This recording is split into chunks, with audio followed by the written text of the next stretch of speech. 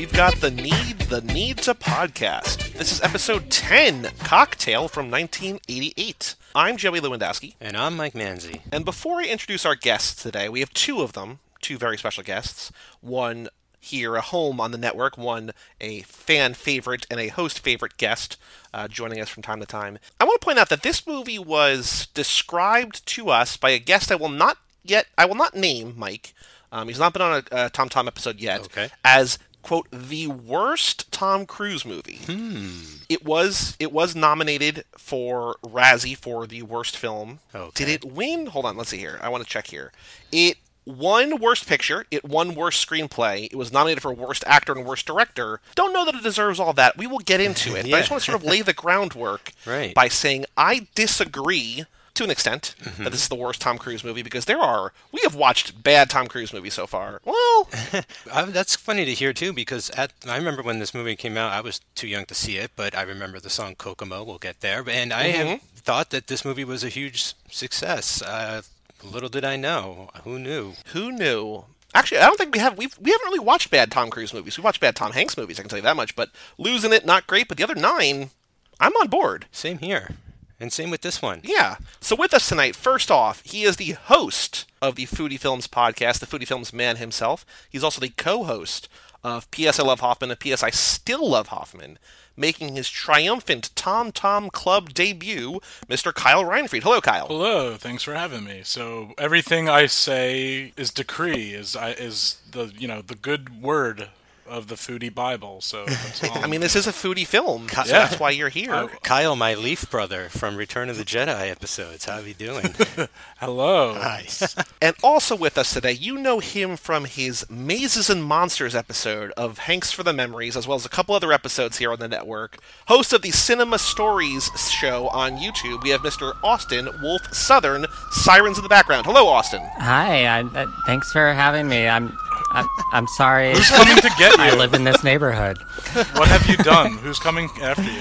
This is just New York. It's gonna happen every 10 minutes. We had to bring in our New York expert for this movie that Yeah. feels like it takes place in Jamaica, but you know, Yeah. if you think about it, but only 24 minutes in Jamaica, the rest of it stuck in New York, really. So I apologize. I should have flown down to Jamaica for authenticity. Quick I mean, confession. that is your home away from home, yeah. I had thought I had seen this entire movie. Turns out I missed like a whole chunk when he moved back to New York, like back when I watched this movie. You thought he just stayed in Jamaica? Well, I thought it was all the Jamaica stuff, and then I remember him trying to get Elizabeth Shue. That's so funny that I had always remembered this as like a Caribbean, Jamaican, that kind of like island movie, and it's totally not. Well, it is an island movie. It's New York. Okay, technically. True. Sorry. I wish the bar was in Jamaica, Queens. Ooh, really that's what tie I it thought. together. Like, in this movie, Tom Cruise unfurls that poster of bikini-clad babe with Jamaica across her bosoms, and he wears it like it's his body. Like, it's so perfectly made for his body. Like, it looks like it's, his head on the body. And I really thought the twist was going to come, that they were going to Jamaica, Queens, because it's what it's set up for. And then, no, they just go to Jamaica. Like, there's no actual twist there. They just go down to where they were talking about. And I was kind of let down by... This movie could have gone in a real weird direction, I guess. I mean, it winds up in a bad direction. It does, yeah. Oh, I didn't think of that, but that would be a fun bit. That would have been better. So Mike had seen part of this. Now, Kyle and Austin, I'll let Austin go first. Have either of you seen this movie before? Because I never had. I had not seen this movie before, any of it. And Kyle? I had seen parts, probably edited for TV, like basic cable. Now, have you ever nominated one of these scenes for a famous food scene on your show? Because there's one in particular that when it was happening, when Coughlin is making the drink for Cruise in front of Cruise the first time, I was like, this has got to be in the running for a famous food scene. Well, this is a movie that will be covered for a full Sure. episode, not even just a scene. So this will be, I wanted to see, maybe I can find someone we can coincide these episodes together. A lot of those drinks he makes look like you need like a spoon to drink or something. So like they're partial food as it is. I love a thick drink. So before we get too far into the talk about Cocktail specifically, let's start with Austin. Austin, why don't you share your history with Tom Cruise? I think we probably went through this a little bit on Tom Hanks over on Hanks for the Memories. But do you have a favorite Tom Cruise movie? Do you remember the first one that you saw? Is he an actor that you generally like, or someone you just sort of happen to see in movies? Or what's your history with Mr. Tom Cruise? I can't remember the first time I saw him. That nothing's coming to mind, but he, I think, was someone I always kind of liked and just knew of him as this like big action star. Once I started getting into the Mission Impossible movies, I started to like really see his charm. This wasn't the first time I saw him, but the first time I was impressed with him was probably Magnolia. Okay. You know, I didn't see the first Mission Impossible in theaters. I saw it later, but I'm now like really into that series, and I love those movies so much, and I love what he specifically is bringing to those series and what he's doing.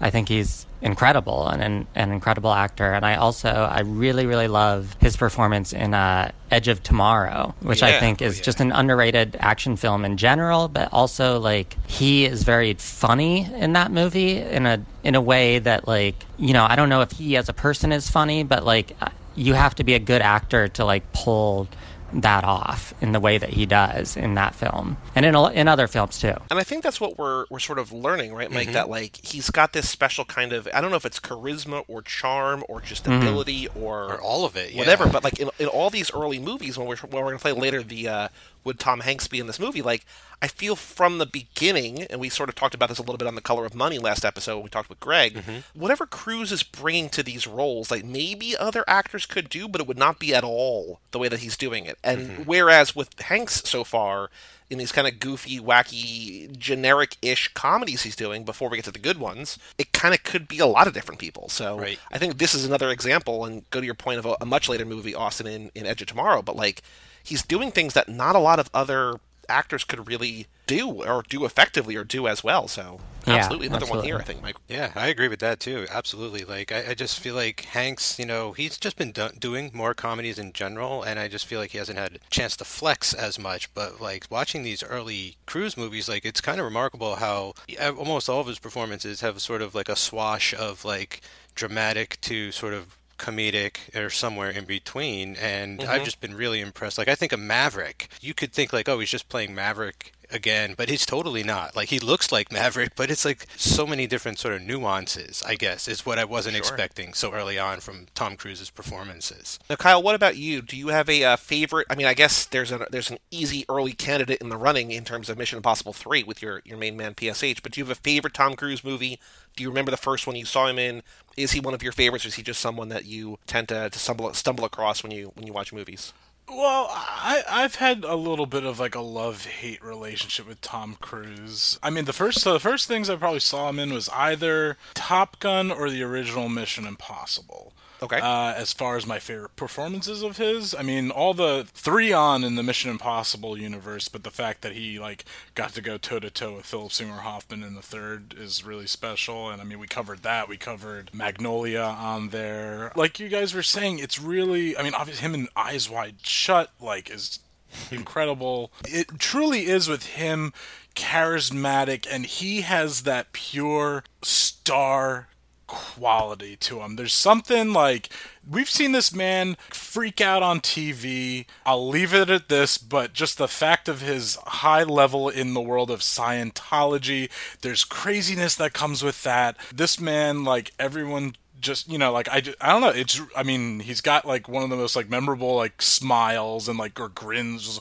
or shit-eating smirks, what I don't know, whatever you want to call it. The guy just has that star capability, and clearly does so, because the world says they have not had enough of Tom Cruise yet. I mean, there's certain movies like the new Mummy that they were like, no thank you, but I mean, between like the first like Jack Reacher and all of these Mission Impossibles, The Edge of Tomorrow, which definitely, you know, didn't do that well in theaters, but then I think they're making a second one, right? I think they're actually going to call this one Live, Die, Repeat. I think it's called Live, Die, Repeat, and Repeat or something. Yeah, I believe that's the title. I'm looking forward to Top Gun : Maverick. I mean, even just like, I mean, it was hysterical when he's in pounds and pounds of makeup in Tropic Thunder. Like, what a random role for him to play, and he kicks ass at it. Or Collateral. Yep. Minority Report. There's this man has just been in so many awesome movies, and he's done a great job in them, and like Mike was saying, like that can go from like silly, and again, not yeah, I don't know if he is funny, but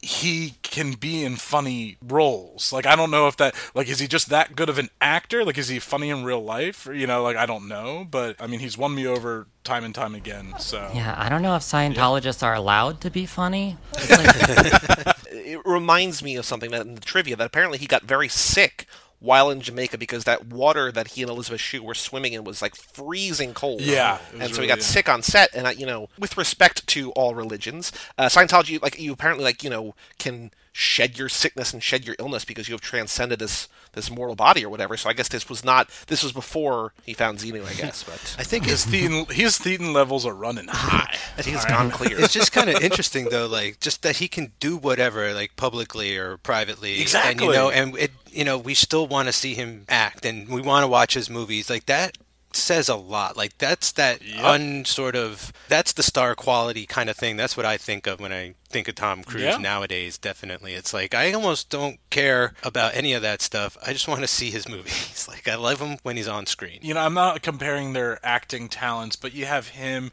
your George Clooney, your Brad Pitts. Like, they're just in that era of good-looking guys that show up and do the job pretty damn good. I'm thinking as we're having this discussion, Mike, that I know that Hanks is going to come around. I know that Hanks with Memories is going to get better because the reason we did that is because we know that there's so many good movies and everything like that. But I'm at the point right now with Cruise Club where I was, I think, early on with Cage Club, where I don't know what's coming next, and I don't have any fear. I feel like I'm just there for the ride. Like Hanks, I'm like, oh boy, like what kind of nonsense bullshit are we going to get through? But here, I don't know if it's him choosing the movies that are going to be better, or if it's him bringing something to movies that otherwise would be a mess, that elevate them to something that's worth watching. I'm at a point now where, like, I have full faith in him in the movies that he's making. Like, they're not all great. Mm-hmm. I know that we're going to get to some more stinkers or whatever, probably, but I feel like I'm there for the ride. And Hanks, it's kind of like the Keanu and Charlize thing where I'm just like, oh boy, like what? I don't know what's coming next, and I'm a little bit worried. I'm finally feeling what you were feeling back then now with Hanks, for sure, where it feels like we're kind of pushing that car uphill a little bit right now. And the opposite of a Kate Bush. Yeah. And then with Cruise, it's like we didn't even realize, like, it's just this smooth ride, like right from the start almost. And like that was jarring to get used to, but I love it, But yeah, like this is the fun, that's the work as far as I split up the podcasts. And even like you think about it today, like, Kyle was just running down all of the movies that he's got coming out, like Top Gun 2. I don't need to know anything about it. Like, I'm just on board, and like, Hanks makes a movie about like war-torn Berlin, and I'm just like, fuck. Like, okay, I'm sure it's good. I'm sure you're good in it. Tom Hanks has to stop playing real people. I want him to go back to playing like original characters. I'm also okay with him playing Mr. Rogers, though. But I'm not. Okay, well, we'll get to that in 2 or 3 years eventually, at some point down the road on Hanks with the Memories. But all right, let's start here. Austin, what is your favorite moment in Cocktail, a movie where Tom Cruise is described as a star bartender and sort of travels the world with his abilities? What's your favorite moment in this movie? I would call him a star tender. Ooh, I love it. And I'm surprised that didn't come up in the movie. My favorite moment was the first dance scene where he's basically trained. I mean, I say dance scene, but, like dancing with the drinks. This could be a musical on Broadway, I'll tell you that much. Yeah, supposedly it's called flair bartending. Right, flair bartending. There's the first scene where he's in over his head and he just like can't handle it. But the scene after that where he's learned to flip some drinks, but he's not really an expert yet, but he's having fucking fun. Yep. I was having fun watching it. That was the best moment for me. Yeah, just a joy to watch. But Mike and Kyle, before you guys came on, I was talking to Austin, and I felt I think this is probably true to a certain extent, but I feel like you both maybe require a little bit more, and I think you're probably in the right here. But Austin and I are very similar in that, like, I would watch an entire 100-minute movie of him just flipping bottles. Like, I don't need a plot at all. Yeah, I want that beginning. I don't even need it to be Tom Cruise. I realize I'm hypnotized by flair bartending, and like I don't even drink really. Like, but it might get me out to a bar one day if I knew I was seeing like a startender or something. Yeah, I don't drink either, and like that other guy, his partner, like doesn't really have that much charisma. But you watch them in action, and it's electric, and it's like it reminded me of Benihana. It was like the Benihana of drinking, where it's just like all this showmanship, and it's like it's really entertaining. Yeah, I wanted to watch that forever. And like as soon as he gets to the Bahamas, where he's not really like flaring it up anymore, the movie takes a turn for other reasons. But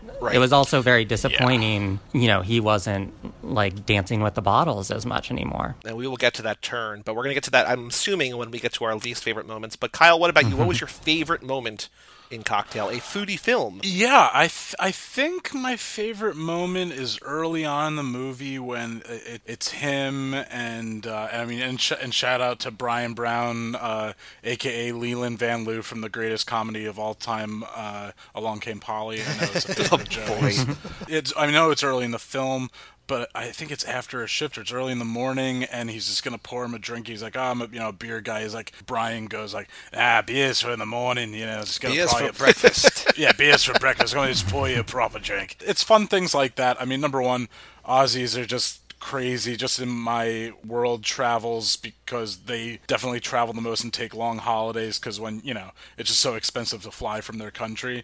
So I've met a good amount of Aussies, and they're fun people, and they do know, and not to stereotype, but they do know how to drink, they do know how to party. So it was just fun seeing Brian Brown in this role and like as the mentor, but like totally wanting, like it's not like Miyagi being like, no, like I don't know if I'm gonna be your mentor. It's just like he 100% wants to be and constantly reminds people that he is Brian Flanagan's mentor. And so yeah, just that scene, just the talking about the drinks and everything like that, and then just from there, just their relationship unfolding and everything. I taught him everything he knows. I highly doubt that. I totally forgot this story until you just talked about your encounters with Aussies, but when I went to Lollapalooza a couple years ago with my sister and my friend, we got to the hotel, and the hotel had some kind of major fuck-up where our rooms were not ready, and like we were going to have to wait like hours. And there was this Australian couple who had flown in from Australia, and they were just like, oh, like, fuck it, come up to our room. And, like, we went up to their room. They're, like, offering us drinks. They're offering us food. And just because they're there to party and they're there to have a good time at the festival. And, like, we were, the hotel screwed us over a little bit. Like, but they're just like, we're not going to let that get us down. Like, you're going to come hang out with us. You're going to have a good time with us. And, yeah, shout out Australia. Like, you guys know how to do it right. Great people. Mike, what about you? What's your favorite moment in Cocktail? Oh, boy, there's so many things happening in this movie that I could pick out. Like, one of the most random things I loved was later in the movie when he gets out of a limousine and some guy gets cut off and he starts yelling about, like, limos. And I don't know, it's so unnecessary, but it just colors the movie so well. But I think my favorite part is Elizabeth Shue. Yeah, okay. She's amazing. No stranger to us in alcohol movies, right? That's right. No kidding. Leaving Las Vegas. And also, every time I can plug this movie, I want people to go out and see Hamlet 2. She's in Hamlet 2. That movie is one of my all-time favorite movies. I just love her in this. I remember her from like wholesome movies and stuff. I had totally forgotten she was even in Cocktail. I don't remember her doing a whole lot of this type of work back then, and I think she's great. I think maybe it makes sense now, like the whole leaving Las Vegas and her being like amazing and dramatic in that as well. Is like she's an amazing dramatic actor, and like I never really saw any of that. I just saw like all the comedy stuff. It was really nice to see that side here. I thought she was amazing and brought a lot to a role that wasn't given to her. Like, there's a lot. She brought something in the role that wasn't on the page, Yeah. There's absolutely nothing for her there. She's just a cute girl who has a friend who gets too drunk, which is how Tom Cruise meets up with her, and then they kind of fall in love. She gets knocked up, goes home, then becomes an object for her dad, and then they get married and she gets baby. Like, it's just very tragic ending for her as far as I'm concerned. But she seems happy because it's a happy ending, even though she maybe isn't. But yeah, there's nothing for her to like bite into there, and she's great in this movie. Yeah. I just want to give a shout out to the beginning of Adventures in Babysitting, which is not my favorite movie, but as my favorite movie opening, where she's dancing to and then he kisses me. Incredible. Yeah, love it. So good. I don't know if any of you are gonna guess it, because this might just be my weird hair brain. Her look in this movie, to me, there's a modern day actress who is, I think, trying to channel in a lot of movies sort of an 80s aesthetic and an 80s style. Elizabeth Shue's look in this movie is like the closest thing I've seen to that. Do any of Brie you... Larson? Who? Brie Larson. Now that you say that, that's not that far off. That's not who I was thinking of, but I would agree with that. I have someone pictured in my head, but I can't recall the name for some reason. It's a really weird feeling. Can you say like a movie she's been in? Because this is an actress that I love, that I don't know if she's a good actress or not, but I've seen almost all of her movies. I mean, 2 movies she's in I love, I adore. Both sort of have an 80s vibe. Both came out the same year. We talked about both the other night, Mike, when we were recording. Yeah, I know Cage that's Club Revisited. She's in The Guest, right? And Yep, It Follows, Micah Monroe. Micah Monroe. I think just her look, the sort of the hairstyle. So she's the star of It Follows. She's the female lead in The Guest. Yeah. I haven't seen her in many things besides It Follows. I just think, also in Greta, my beloved Greta film from this year. I haven't seen that yet. I really want to. Oh, you're going to love it. I think I'm the I only bet I person who will. loves it, but you're going to love it, I think, Austin. It looks so good. I just realized that her whole 80s vibe that she's going for, I think, is feels like she's zeroing in on Elizabeth Shue in this movie, because her look, her sort of her bounce, her pep, her everything feels right in that wheelhouse. Yeah, I can see it. My favorite moment is, it's got to be, I can't know how it's not, but it's the barman poet that the poem that he reads. Not the first yuppie poet? No, the barman poet, which we don't really do clips on the show, but I'm going to put it in there because it's so good. But I love this poem. I love this performance. I love his bravado. I like his cockiness in that he's not the center of attention at this bar. And he's like, no, that's going to change. Let me whistle to the crowd and then recite this poem. And boy, oh boy, is it great. You want poets? I am the world's last barman poet. Give us a kiss, you sexy beast! I see America drinking the fabulous cocktails I make. America's getting stinking on something I stir or shake. The sex on the beach. The schnapps made from peach. The velvet hammer. The Alabama slammer. I make things with juice and froth. The pink squirrel. The three-toed sloth. I make drinks so sweet and snazzy. The iced tea. The kamikaze. The orgasm. Hands up the merchandise. The death spasm.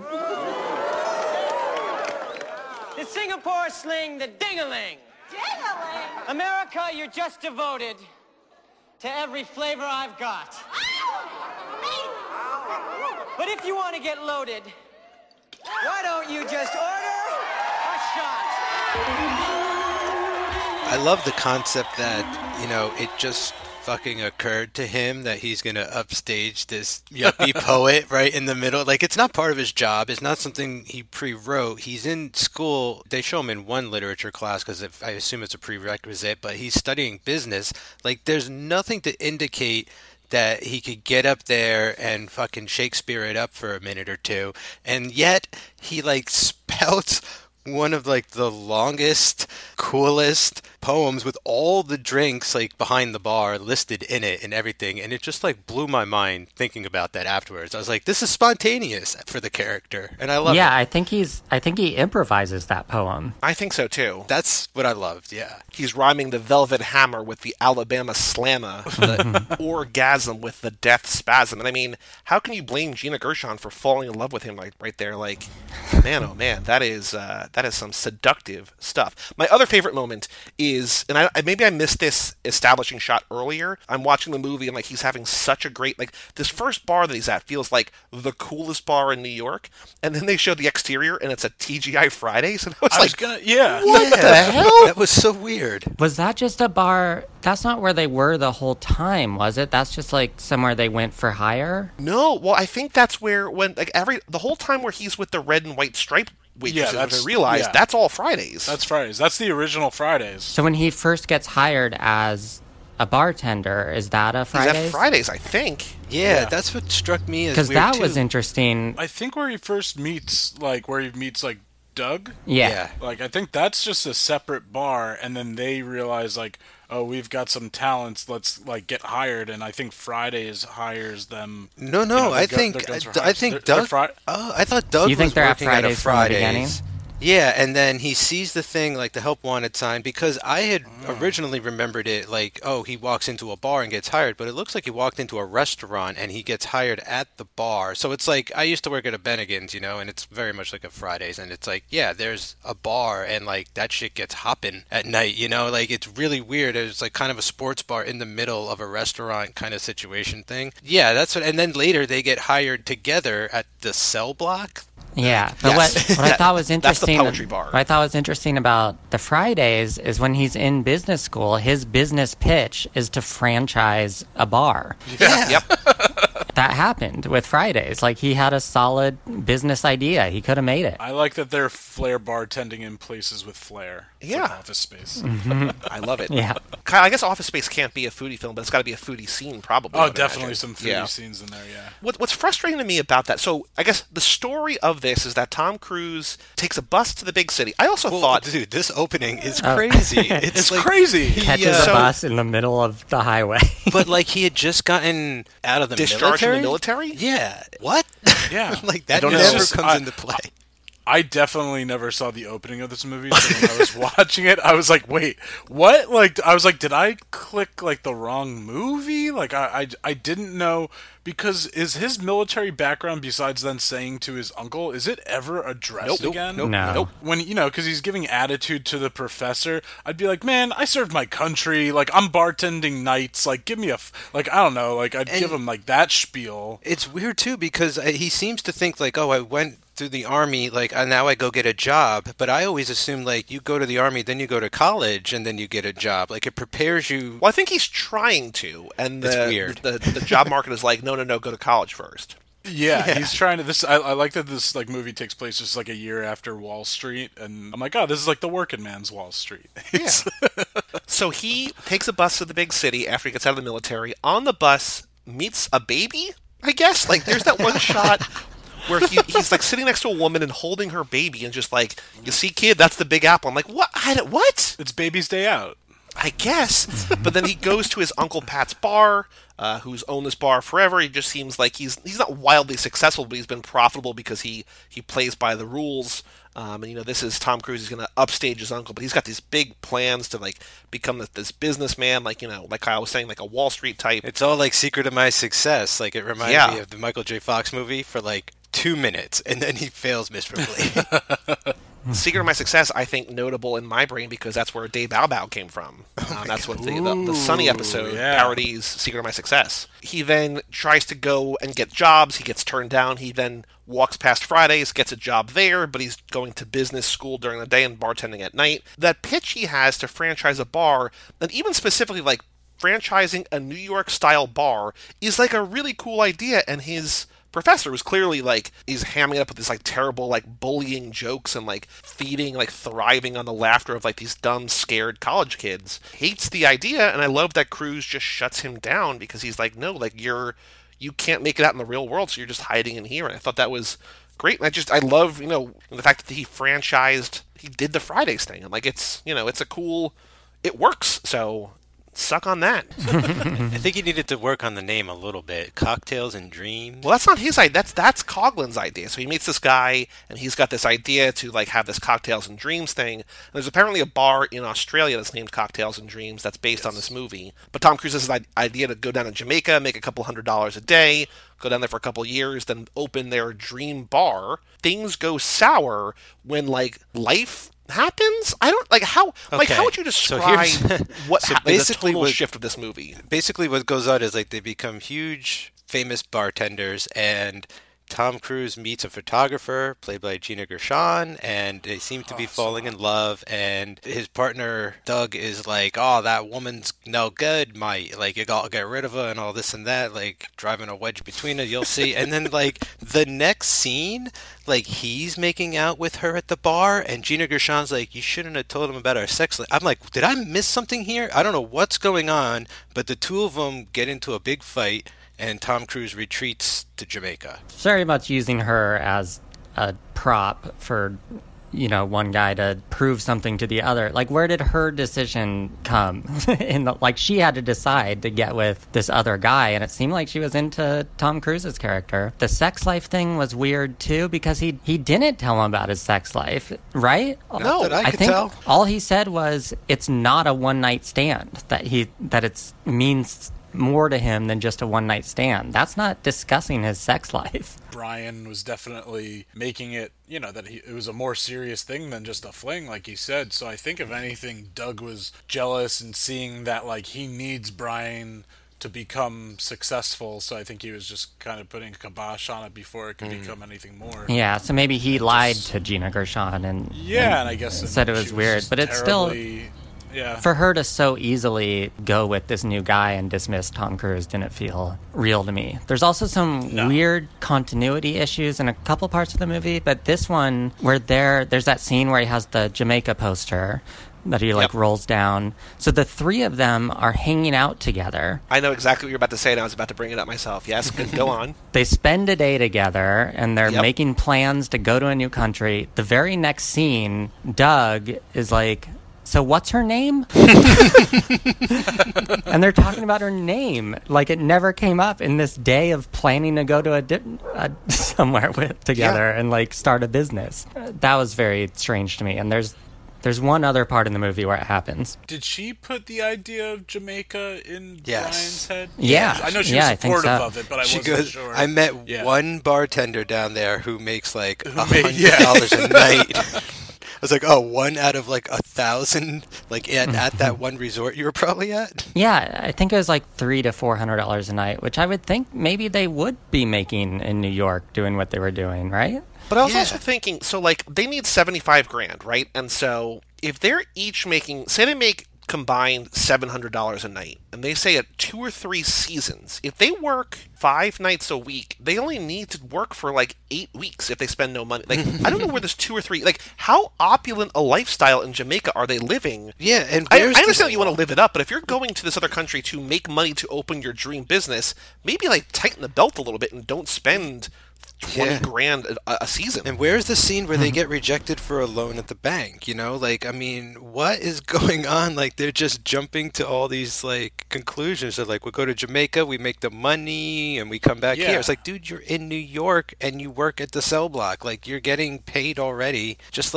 chill. And also, there's the line where Coughlin is like, I don't want to go down there because New York is where the angels are, which I'm assuming it means the angel investors. Because they have people, the reason they get hired at Cell Block is because that wild old man's I got the wildest saloon in town and I want you guys to work there. And they're popular and good and known enough to literally be hired from, while working to another job. You're telling me that no one, to your point, Mike, would want to give them, would want to invest in a bar that's exactly what they want? How is that not exact? What? I think at least Tom Cruise just wanted to go to Jamaica. Because he should have just taken a vacation.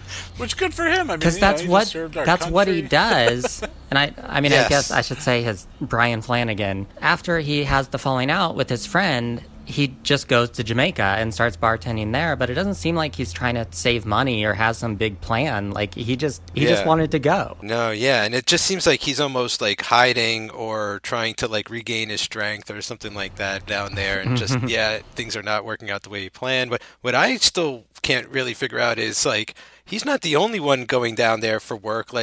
Elizabeth Shue's character and her friend, did they move to Jamaica? Because they're not on vacation. I thought they were just on vacation. I don't think so, because... So we end up finding out that she's rich, so I don't know. Maybe it's just... maybe she's abroad, living abroad and stuff. Doing her thing. We don't call women broads, Mike. No, she's living abroad. And, okay. Yeah, maybe she's taking in an extended holiday or something. Maybe they have a timeshare down there. I don't know. Right, because it seemed it seemed a little sketchy. I was like, I don't understand. Yeah, how long is she staying there for? Usually, but not just that. How many people from New York go to Jamaica to work and live and live out their lives? Well, it seems like everyone at this resort. I guess at that point in 1988, maybe you had your Jamaica, you had your Bahamas, Bermuda. Kokomo. Yeah, Kokomo, exactly. But I guess, people weren't going to, like, Mexico, Dominican Republic, or Puerto Rico yet. I don't know. I'm just, like, trying to think, like... I mean, our family took a vacation to Jamaica, and I know we went, like, right from the airport to the hotel and, like, didn't leave for a week, and I don't know. I was only, like, 9 or something. I had a miserable time. Yeah, no, it's very touristy. But this is the part in the movie where, like, everything grinds to a halt, because they get down there and the tone of the movie changes, the structure of the movie changes, like the driving forces, like the what people, like what the characters want to do all changes. This is still sort of preferable to the end of the movie, where it becomes like almost like a message movie about premarital sex and like I don't know, I don't know what's going on, but it becomes like this, like, you can't marry her, she's pregnant, like all, like, I don't know what is happening here. But I think we're all mostly in agreement that this is where kind of like getting down to Jamaica is where it kind of falls off the rails a little bit. There was always some like basic levels of classism being discussed in this movie. Yeah. This is where like they're like, whoa, we're getting near the, late second act, third act. We need the heaviness of classism and premarital promiscuous sex and stuff. Yeah, promiscuous sex, and then of course suicide. If you ever want. Oh my God, forgot about that. Like that just. Oh yeah, that's so. That's like, my other favorite scene. I think that's a scene I didn't see when I originally. Did you say that's your other favorite scene? Yeah, when he discovers the guy just screaming from a sailboat. Yeah, well, he just finds him and just like so much blood over the table, and he stabbed himself in the neck with a broken bottle. Like, it was really shocking. Yeah. I did not see that coming in this movie. So that, that's my number 2 fave. There's a real 1-2 punch there. Actually, kind of a 1-2-3 punch in that, like, Tom Cruise character brings Coughlin's wife home because she wants to go home, and it's like, oh, this is obviously where she comes on to him, and it's going to see how he reacts. And he's like, no, I can't do this. You're my friend's wife. Then he goes back and there's the surprise suicide, but then there's like the suicide note that was left specifically for Tom Cruise. I thought that there was a little bit of like kind of interesting writing here in that early in the movie, one of Tom Cruise's homework assignments is to write his own obituary. And here he's reading that aloud. And then here at the end of the movie, he's reading aloud, or reading, I guess, in his head, like he's hearing Coughlin read aloud, his suicide note. So I thought that there was this kind of like mirror the death of both characters, one imagined and one real. And for a movie that is not super deep, for lack of a better word, like it's kind of like an interesting moment. You have a movie like Top Gun where it is the same like level of like fun and like male camaraderie and hijinks, but you just always have that lingering threat of they're in the military, they're flying, fighter jets. Some shit could go wrong. But this is a movie about bartending, and then they just hammer this unnecessary drama. Like, the drama in this movie, sure, like, she can get pregnant, and because he, slept with that one woman down there, and they could have their problems. But, like, I don't know, the dad she didn't need to end up being wealthy in that whole realm. And then also, you can have Doug's wife coming on to him, and Doug could be upset or, and then could see, could accuse him of something, and they could have another falling out. I don't know, but it's just this whole unnecessary drama of the suicide meets Elizabeth Shue's, like, dad, and all that was just... and Coughlin also sees her... I mean, she kisses Tom Cruise when he first gets to that club, and then he sees her kiss someone else, and he looks kind of like down about it, of just like, this is my life, my wife is friendly. So I wonder if there's something there too, where it's like we're supposed to think it's her fault that he killed him. He's miserable because she is sleeping around on him. I kind of get the impression that like that something happened, like it was like the final straw, that he wasn't happy with his life, because I feel like he's trying in some regard just to recapture the past. Like he comes down to Jamaica kind of maybe to follow Tom Cruise, to be like, hey, check out my great life, check out my great wife.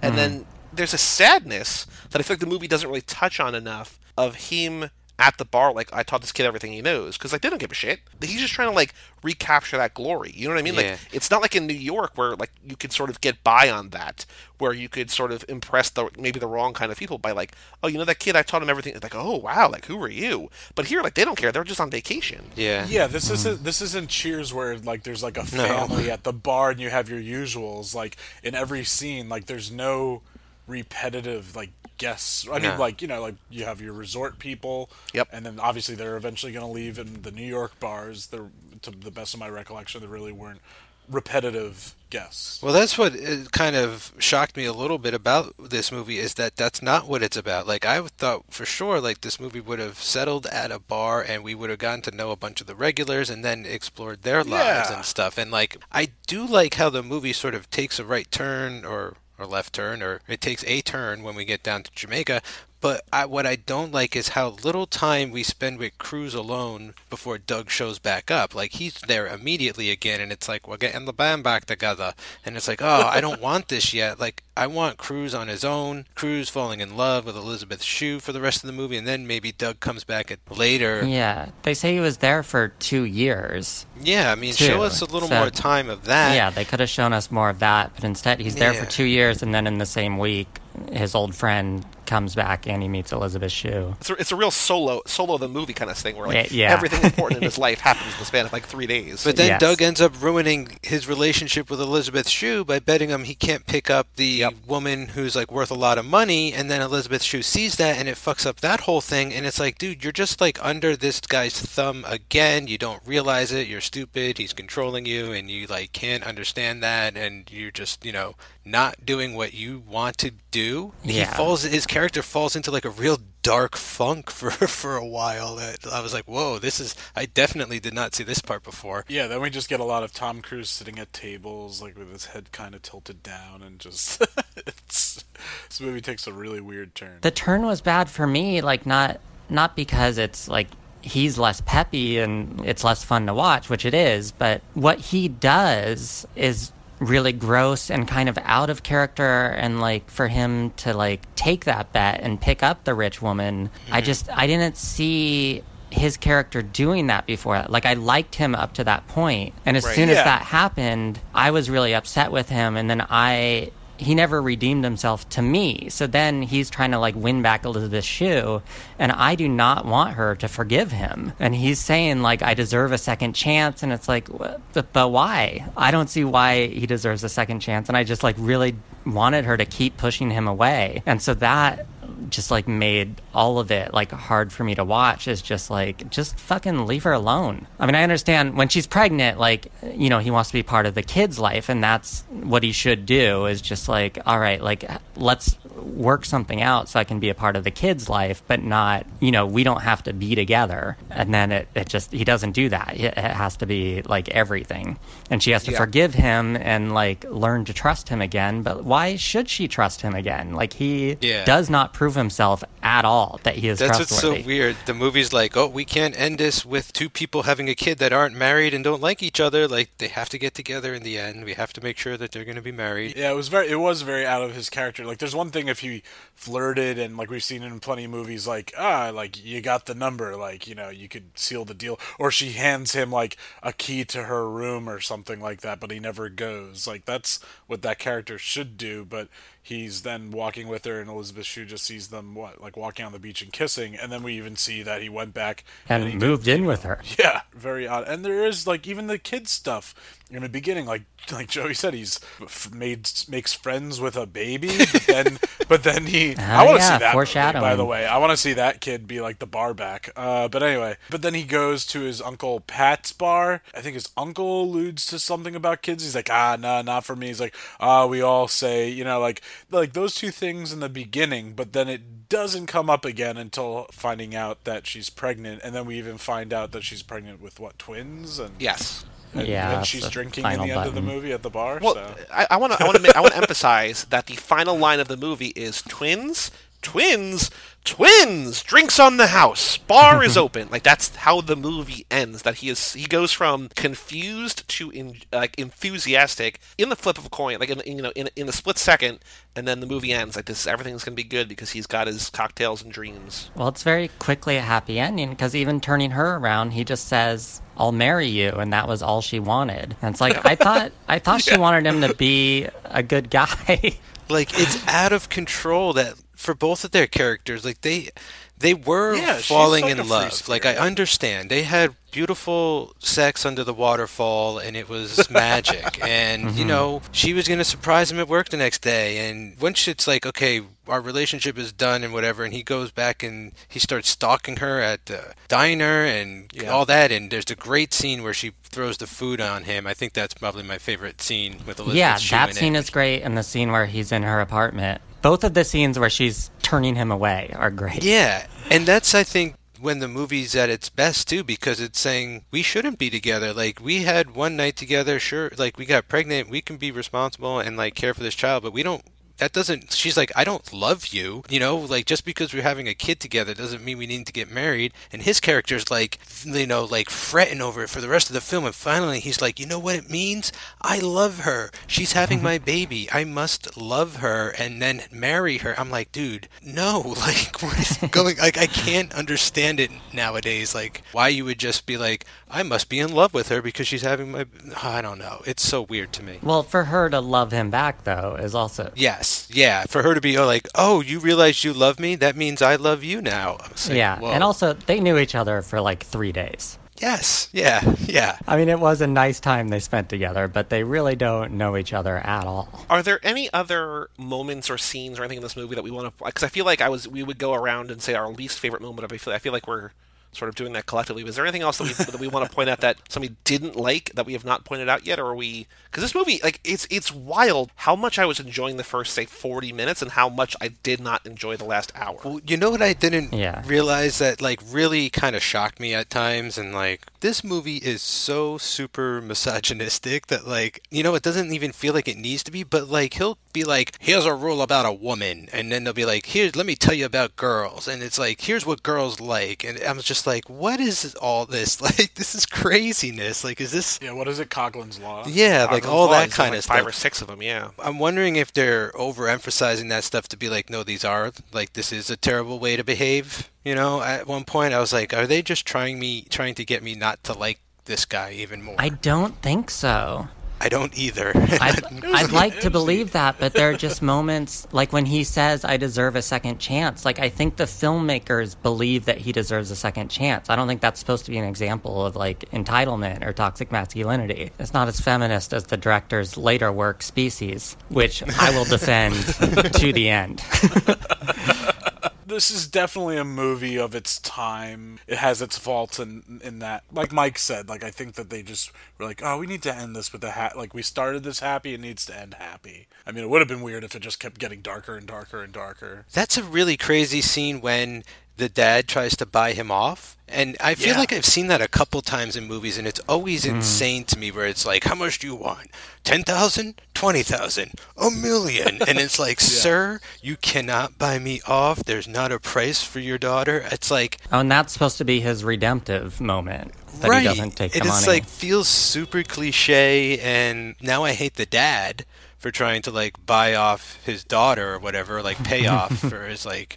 You know, he's actually putting a number on her love or something. Does she find out about that? She comes in, like, right as he's writing the check. It's super convenient and awesome. The thing I want to give the movie credit for is that I was fully expecting there to be a roaring fire in that scene that he was going to throw the check into, and instead it just tears it up and puts it on a little, like, pedestal. I was like, oh, like this, it feels like the scene, you're exactly right, Mike, that I've seen a million times, and I thought he was going to, like, throw it in the fire and be like, that's what I think of your offer. But he just, like, tears it up and puts it down. It's like, oh, that's kind of, feels like he should have mixed it a into a bit. drink or something. Oh yeah, and then made the guy drink it. So here's a question for everybody. Let's do this one together. I think maybe I have collectively. some other scenes I want to that I go for didn't it, like. by all means. So I mean, my least favorite scene I think was the bedding scene, just because it changed the entire movie. But even before that, I just didn't get it. But also his poem at the very end of the movie. He does another, right as the movie ends, he does another poem to his unborn child. And in the poem, what he says is, because they don't know the gender yet, and he says, if it's a boy, he'll grow up to run the family business. If it's a girl, I hope she finds a good husband. Jeez. He literally says that. He says, I hope she doesn't marry someone like me. That's the only future that he can imagine for a daughter. Who's she going to marry? And he hopes it's not someone like him, which is just like, so you know that you're a shithead. You know that you are not a good match for a woman. It just blew me away that, like, those were that the movie ended with him expressing those prospects for a boy course, versus yeah. a girl. Oh, I wanted to go back to the suicide note because there's a part I really liked in it. It's Coughlin like reading the suicide note, and maybe this hit me more because I watch everything with subtitles, but he laughs at one point. Like he says something and then, it says like laughing. And then he continues, and I just imagine him writing in parentheses laughing in his suicide note, and I thought that was great. The other continuity issue when Flanagan is trying to apologize to Elizabeth Shue, and it's going on and on of him being like, I'm sorry, just let me like explain what happened. Then later on, she's like, I saw you with that woman, and he's like, oh, that's what you're mad about. He had no idea.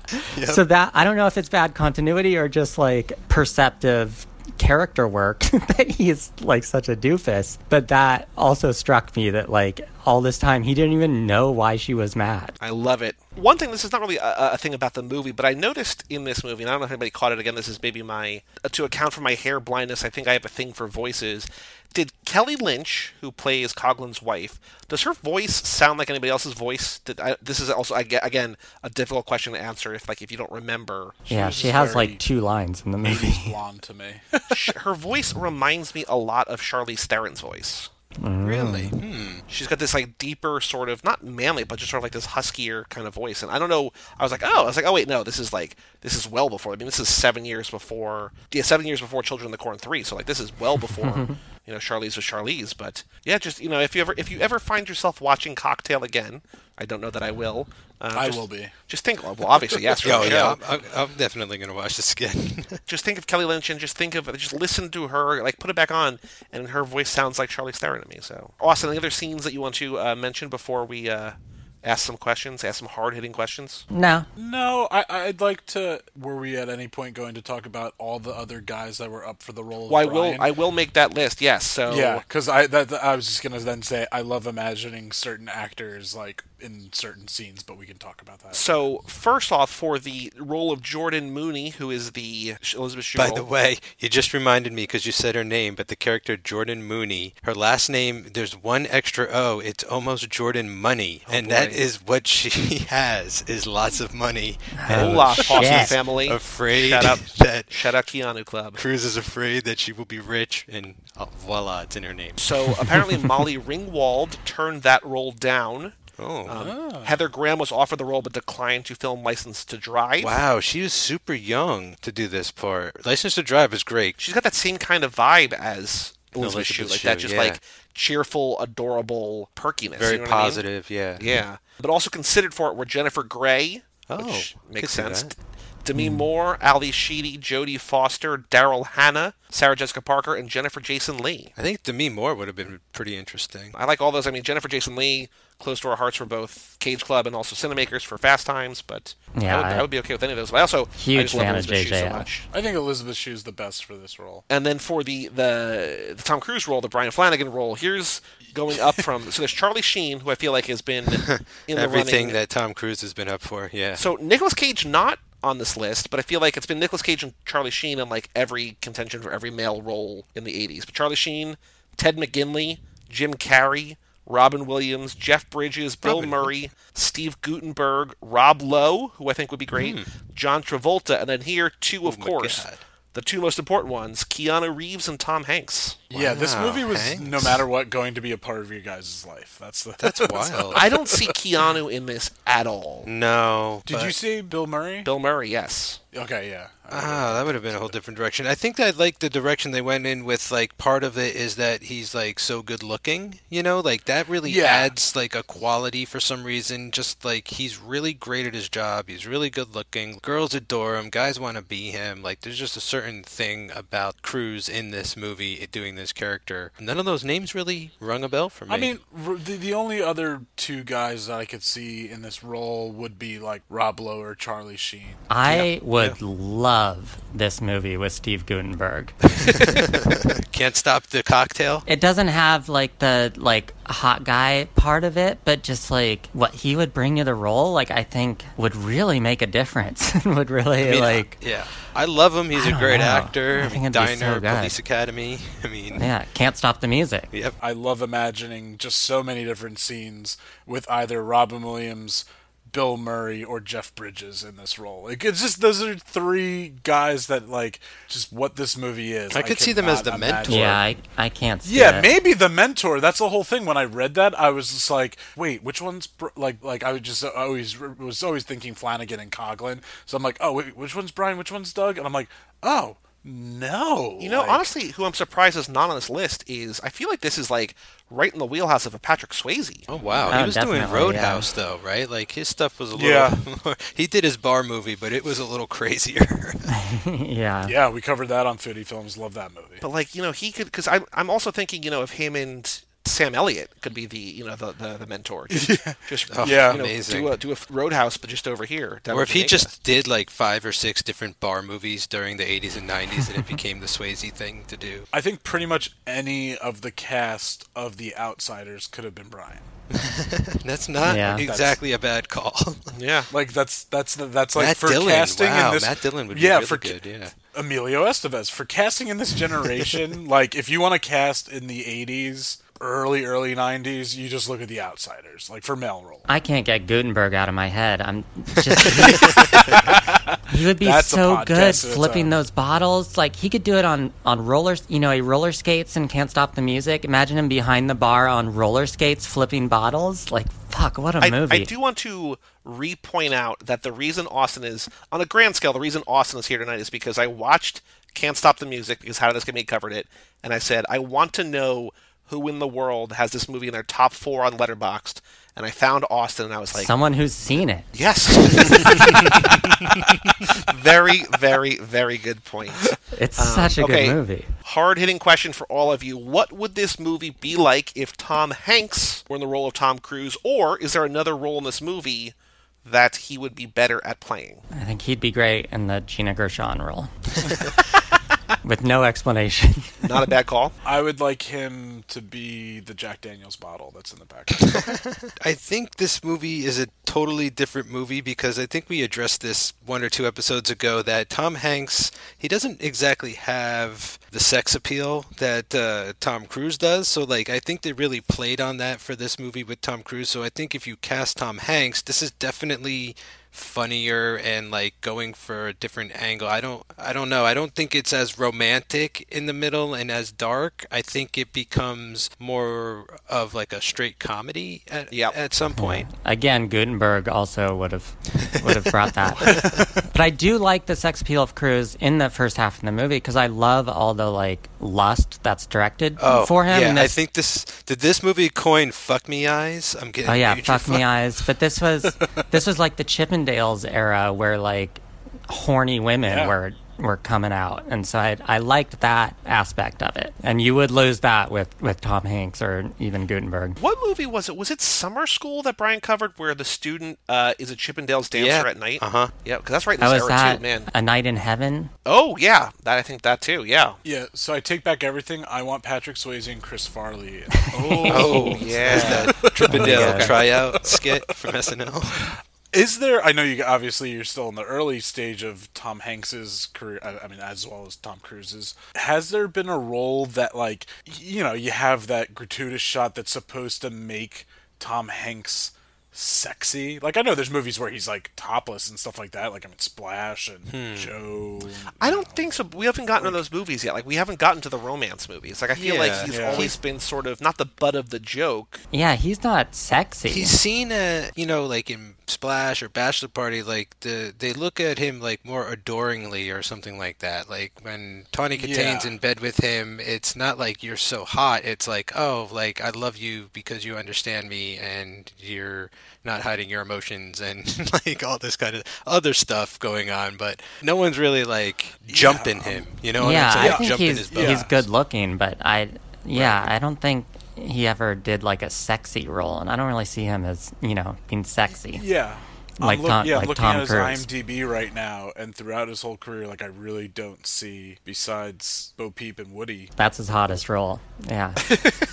But Tom Cruise, he can get it. All right, so another question for everybody. If you want a walk-on role into the movie Cocktail, how would you Stan Lee yourself into this movie? What would be your Stameo? If you have a minor part, a bit part, either someone who exists already or where you're going to insert yourself. There's a lot of scenes with a lot of people. Are you someone yelling a drink order at them? Like, who are you playing? We'll start with Austin. Who are you playing if you want a walk-on role into Cocktail? Come back to me. I need to think about it. Okay. Kyle, do you have any ideas? Like, no one specifically, but I'm known to have colorful Hawaiian shirts, cabana type gear I enjoy to wear. So yeah, definitely someone in Jamaica, maybe when, sitting around and he's trying to get what's her name's, just someone drinking a daiquiri, or like, I love a good hurricane, which is a daiquiri mixed with a pina colada. So just sipping away. And you could be next to the guy who plays the dad on 90210, who I noticed down in Jamaica. I did have that thought. I was like, do I want to be the buddy of the 90210 dad who's just there? But I thought, Austin and I thought could of be buddies one. together. Yeah. Go for it, Austin. I want to be the guy who hires them at Cell Block, the guy who like sees them doing their thing and is like, you guys are great. I want to hire you. Come to my bar. I think that would be a fun role. Love just it. like showing enthusiasm for what they're doing. There's kind of it's almost like a reverse Stan Lee yourself, because Mike, the guy who plays Uncle Pat in this movie, played Guy in Crowd in The Color of Money. So he sort of was a Stan Lee yourself in that movie and became a little bit more of a, not a huge role here, but a little bit more of a role here. I also want to point out that The Color of Money, we have Paul Newman working mastery of the bar from the table. Remember, he's just like, I bet I can get that woman to go home with me or whatever. So I just feel like there's two movies in a row where I guess it's the bar scene in the mid-'80s that are just, it's being exploited in these movies and just being capitalized on. Also another sort of mentor student relationship. Yeah. I mean, there was no online dating at that point. The bar was the watering hole, the literal, it was the hunting ground. So True. Mike, what about you? How would you Stan Lee yourself in this movie? This is another scene that I never saw before, so I like, and it's amazing. I am the artist that they go to his gallery show. Oh, okay. the sculptor. Tom Cruise like picks a fucking fight with me. Like, what was that? Like, he was being such a dick. I thought that scene was incredible. So yeah, that's my work. I hope you like it. I am going to add myself into a scene that it's sort of it's a scene that, not a scene that exists, but it's like it's an extension of a scene that does exist. The second time where Tom Cruise goes to the hotel to speak to Elizabeth Shue and sort of fakes out the front desk, the concierge or whatever, the doorman, and then he sneaks in the elevator. I want to be on the elevator with Tom Cruise, who sort of like breathlessly jumps on there and just be like, "What's going on, man?" And he's just like, "Well, don't worry about it." Just some like little scene in that, because He runs into the elevator. he does run into the elevator. And that's the next question. Does he run? He sure does. Shortly, but yes. He runs a couple times. When else Yeah, does he run? he runs from his bar to the lady who passed out on the beach from That's true. exhaustion. Yeah. I think he ran after the cab in the city, right? When it. and the bus, right? Doesn't he kind of? No, I yeah. think they chase They it just down. totally. Yeah, okay. maybe not. But he runs when he's like late for class, and some guy tells him yeah. he's late for class, and he runs out of the bar. He keeps and then he dropping also Yeah, we don't get like a full-on sprint, but we get a little does bit of run. a sprint. Yeah. He does like kind of a morning run after he has sex with the rich lady. Oh, that's right. Yeah. What I also loved is that after he has sex with Gina Gershon, he goes out to the street. He like lets her close her door, and then he like does like this like little jump and like fist pump. He's just like, I'm so excited. Like, little does he know that he's gonna have sex with like 3 or 4 other women in this movie, but like that first one he's just like so jazzed about. And I thought it was kind of funny how.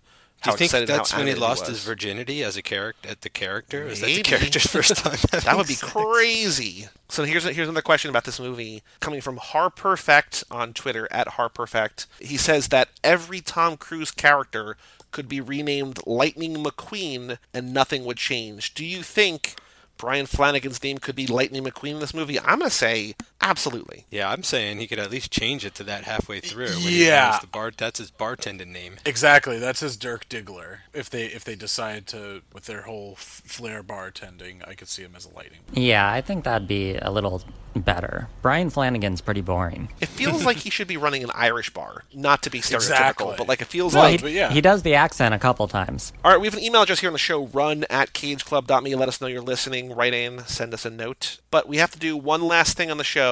We have to do our Tom Cruise Awards. So here we are going to nominate maybe the Golden Sunglasses. Who knows? We finally pinned down over on Hanks for the Memories. It's going to be called the Woodies. Yeah. That's what the awards are called. I think we're going to go buy a Woody doll and spray paint it gold or something. Yep. Best film, worst film. I think it's somewhere in the middle. This turned out to be Yeah. not a total best of the worst situation, but a close one. Like, I like it, but I understand, like, it's not a great movie whatsoever. Like, it's ridiculous. Like, it's completely... The premise is insane. Like, a movie about bartenders that then becomes, like, a relationship drama. Like, what the hell? So, for that, like, I love it. I understand where I'm coming from. Like, I'm it's going to not put the there... best. The only film we have right now nominated for worst film is Losing It. And I would love nothing more Losing it. than to completely nix this category. Like, if we don't have to have Okay. a worst film category, if we don't have 5 categories or 5 movies that are bad, I would love that. What I'm going to put this in, though, is best of the worst, most fun bad film, alongside Endless Love, which I think this will play a Nothing's beautiful going to double beat feature. Endless Love. I just have a feeling. Well, people just haven't seen it. I don't But know. it's I don't like know. it's like most fun and then a bad film. Like it's not true. those two things don't go together. Like those are Yeah. two Yeah, it's separate almost halves of the film. Yeah, it really doesn't have a redemptive moment. Like, it's like you said, like the first like 40 minutes, like Yeah. Although I do think that there is fun to be had in the melodrama of the last Yeah. 20 or 30 minutes. I think there's a middle 30 or 40 here that's just like, I mean- don't know what this movie's doing. There's the suicide. Oh, that was fun. Yeah. So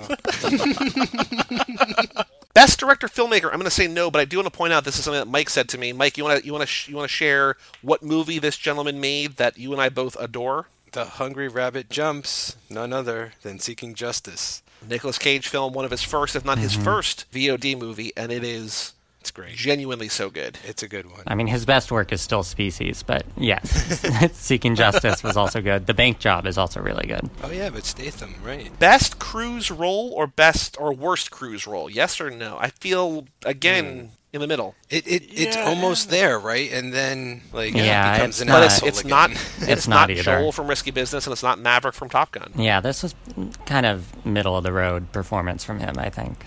I'm gonna say most badass, no. Most wasted performance, no. Best fight, The punches. fight at the art bar is art pretty fight, good. art gallery. Probably the bar fight because there's more weight behind it, right? Okay. It's like their breakup, the team, the Yeah. Beatles are splitting up. Well, he also fights with the doorman. He punches the doorman when True, after the he's elevator. throwing haymakers left and There's right. a lot of fights. He's Irish. Yeah. that's Do we true. nominate this for? And I think we might have to. Best theme song soundtrack score. 2 notes Oh, here. yes. Number 1, Yes, Kokomo, yes. nominated for best original song for a movie, did not win. But also number 2, this is a weird kind of through line that we're finding here in Cruise Club. Mike, this entire movie was scored by one guy, and they're like, this doesn't work, and they had somebody else score it entirely. Which I feel like Wow. with Legend, there's the 2 different scores. You know, aside from just cruise movies having really noteworthy soundtracks, I feel like there's this weird score thing that's going on that people are just not thrilled with these scores or whatever. Something that was cool, there was a cool credit that popped up at the beginning where it was like soundtrack supervisor or something, or soundtrack consultant or whatever. Oh, yeah. It was like the person who, like, you know, obviously like chose songs that would fit in the movie but would also sell a lot of CDs and stuff. So like I just love the, you know, the business behind all of Well, I that. think that's also a job that, like, because I read an interview, I remember reading an interview with a woman who was a soundtrack supervisor for The Leftovers, because there's just such, you know, I don't want to use iconic songs in that series, but like the Popular perfectly, music, perfectly, yeah. not even popular music, just like these No, yeah, but just perfectly like that perfectly music, chosen like- songs, and it's a real balancing act between choosing something that people kind of know but also isn't known for something else but fits the scene that you can get the rights for. And I think it's a really difficult job when you sort of need like an encyclopedic knowledge of music but also kind of a film. And it's a difficult thing, but man, when you get it, when that kind of person does their job right, like, it is the best. Yeah, and Kokomo, I will let you know, I didn't see Cocktail as a kid, but we were all singing Kokomo on the fucking playground and shit, and like, the Beach Boys were huge again, all of a sudden, and then, you know, they were like on Full House, and Uncle Jesse was playing the drums, Yeah. and in real life, yeah. Best car chase, no. Best dance scene. Totally, like, pick, Yeah. but like, which one? Like, all their choreographed dancing and singing and mixing is just amazing. I'll just say choreographed drink mixing in Cocktail. Best cruise outfit wardrobe? I'm going to say no. I don't think there's anything here that's really truly memorable. Nah. Best sunglasses? Don't think he really wears any memorable he sunglasses. puts on a pair when he waits for her outside the diner. I wondered if he was wearing his Risky Business sunglasses, but he was unfortunately imitating a blind man, I think. Oh, yeah. Again, not a very sensitive movie. Best death, he does not die. Best line or best freakout? Is there a line or freakout here? I think his whole the first poem, right? The I Am a Barman poem, I think maybe. He freaks out at the end, right, a little bit, where he's like, I realized, like, I was too proud. I had too much pride. I was prideful. Pride is what was my problem. He's like... Best sex scene? Do we want to have sex in the waterfall? Waterfall, probably. No, Waterfall I like his sex Gina is- Gershon sex scene. Oh yeah, actually, fun thing about the Gina Gershon, when I like reading my IMDb trivia, he found out that she was very ticklish. So when they fell off the bed, that was real. It looks like they're doing something that is not sex. I mean, they're But it's closer to sex than whatever Tommy Wiseau is doing in The Room. Like, it's somewhere in the gray area between The Room and actual sex. no. The Room is standard missionary style. No, but they're under the covers. They're rolling around, and it looks like they're having a wild time. What it is it's like hot people's movie sex, where it's like, Yeah. they're having so much fun under the covers. We can't even imagine what kind of positions they're pulling off because they're so good looking. So I'm going to add sex in a waterfall and tickling Gina Gershon off the bed. Most athletic feat, I think we got to say flipping bottles. Yeah. It's a yeah. Oh, there was a stunt. I mean, I guess it's not really him, but he's part of it, where Elizabeth Shue knocks him down, and she kind of like sweeps his leg out from under him and tackles him to the ground, and it's a fucking cool move. I remember seeing that, and I was just like, why do you know how to do that takedown? Yeah, like she's taken some self-defense classes. Yeah. And that's something that like normally they would probably have to get a stuntman for, but I bet Cruise was able to fall with it. I bet she picked that up on the set of Karate Kid. Ooh, Oh, of course. Sweep Yeah. the leg. Best or worst love story? I'm going to say worst, Brian and Jordan. The worst. Yeah, I'll go ever. worst. Gin Cocktail, worst love story. Yeah. Because it's like every wrong reason to stay together, right? Like, So sad for her.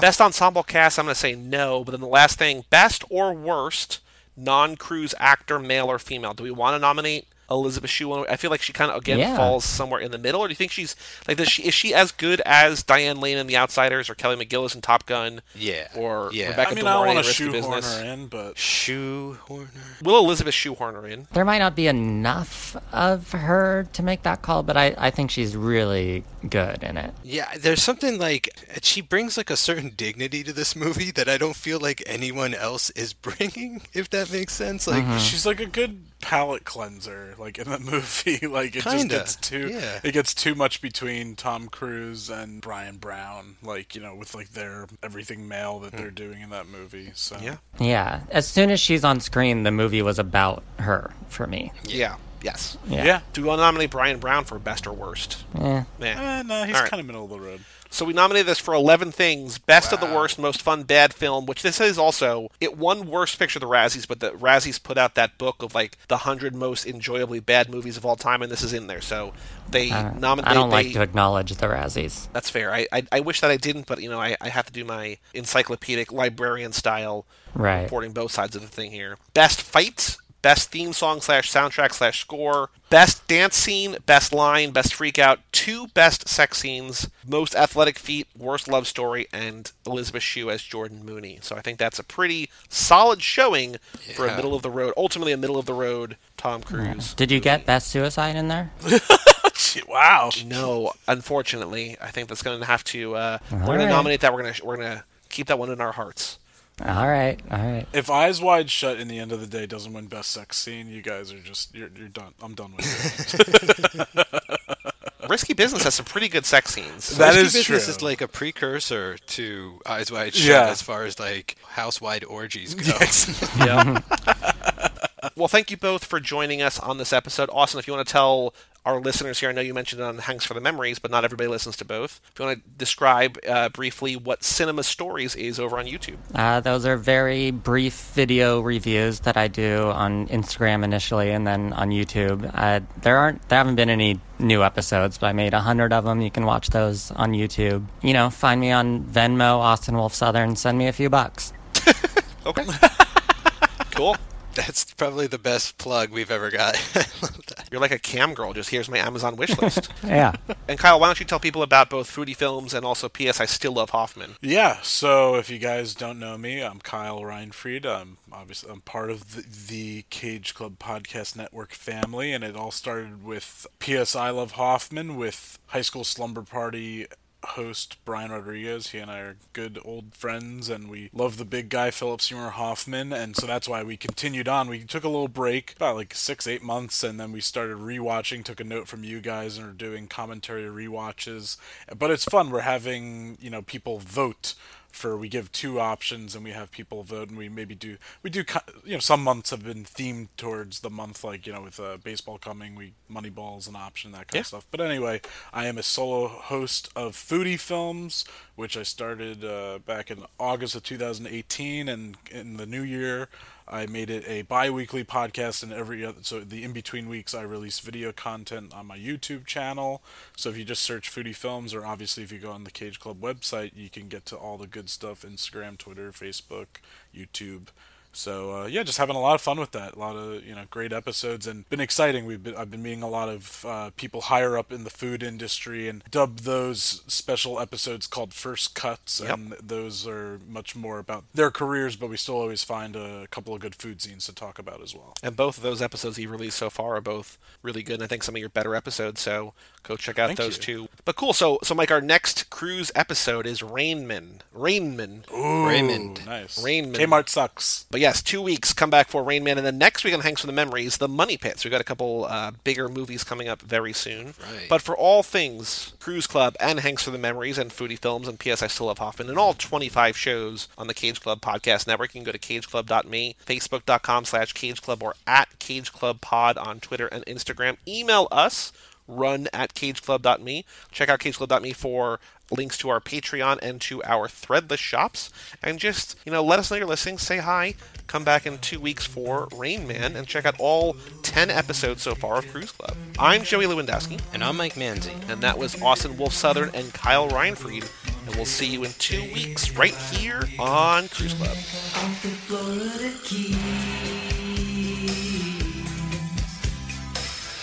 There's a place called Kokomo. That's where